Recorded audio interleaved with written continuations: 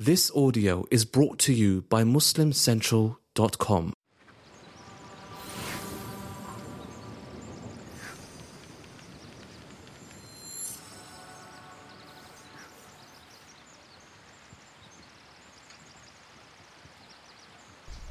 Assalamu alaikum. Welcome back to Allah Loves.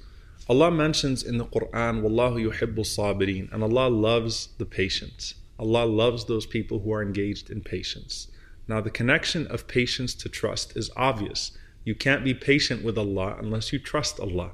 You can't be patient with how things are going in life until you understand that someone else is in control of that life of yours. You're not going to be able to restrain yourself from acting out unless you have a solid understanding that Allah is acting in a way that's in your best favor.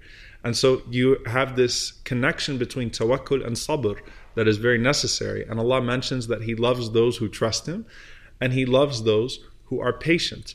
Asking Allah to be a patient person is a good thing. Asking Allah that you have the quality of sabr, that Allah makes us amongst those who are patient, is a good thing. But here's the thing. Patience is not just restricted to hard times. Patience is something that we practice throughout our lives with Allah subhanahu wa ta'ala. How do we do so? Patience in hardship is obvious. We earn Allah's love when we are patient in hardship because we choose to restrain ourselves for His reward and His pleasure instead.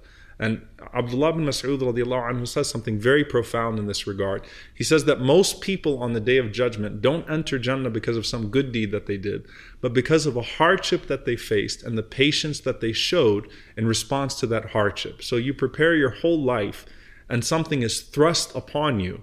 A major trial is thrust upon you, but you express your patience with Allah, your love of Allah, despite that hardship that's based upon a foundation of trust, tawakkul that we spoke about last time, and that allows you to attain the ultimate reward from Allah subhanahu wa ta'ala and His pleasure on the Day of Judgment subhanahu wa ta'ala. So patience in hardship is very obvious. You hold yourself back. It's restraint because you see Allah's pleasure rather than your own misfortune. You see the goal of Allah's pleasure rather than your imminent hardship. And that goal is able to see you through that hardship. There's patience in ease, patience with your own desires, patience with shahwa here. Patience and ease here, what that means is that you hold yourself back from acting out on your lusts and your desires in a way that's impermissible. That's why Allah mentions Sawm. He calls fasting patience. وَاسْتَعِينُوا بِالصَّبْرِ وَالصَّلَاةِ. Allah says seek help and closeness to Him through patience and prayer.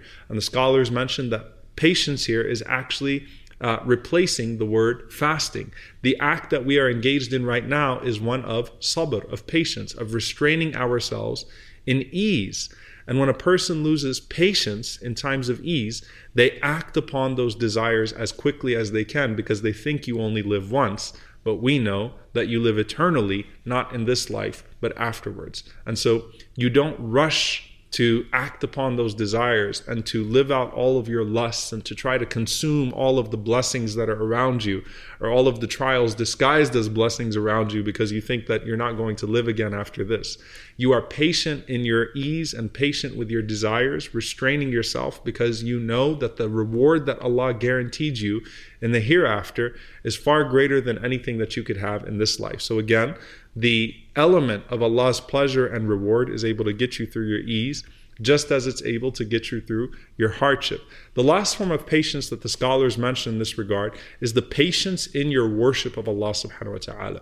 If you're not patient in worshiping Allah, in upholding the commands of Allah upon you, then that shows a lack of regard for Allah subhanahu wa ta'ala. So the patience in the maintenance of those acts of worship is a form of expression that you are willing to stay the course for the sake of Allah subhanahu wa ta'ala because you want to see these good deeds accepted and done right and done with ihsan, done in a way that shows excellence and receives the pleasure of Allah subhanahu wa ta'ala in return.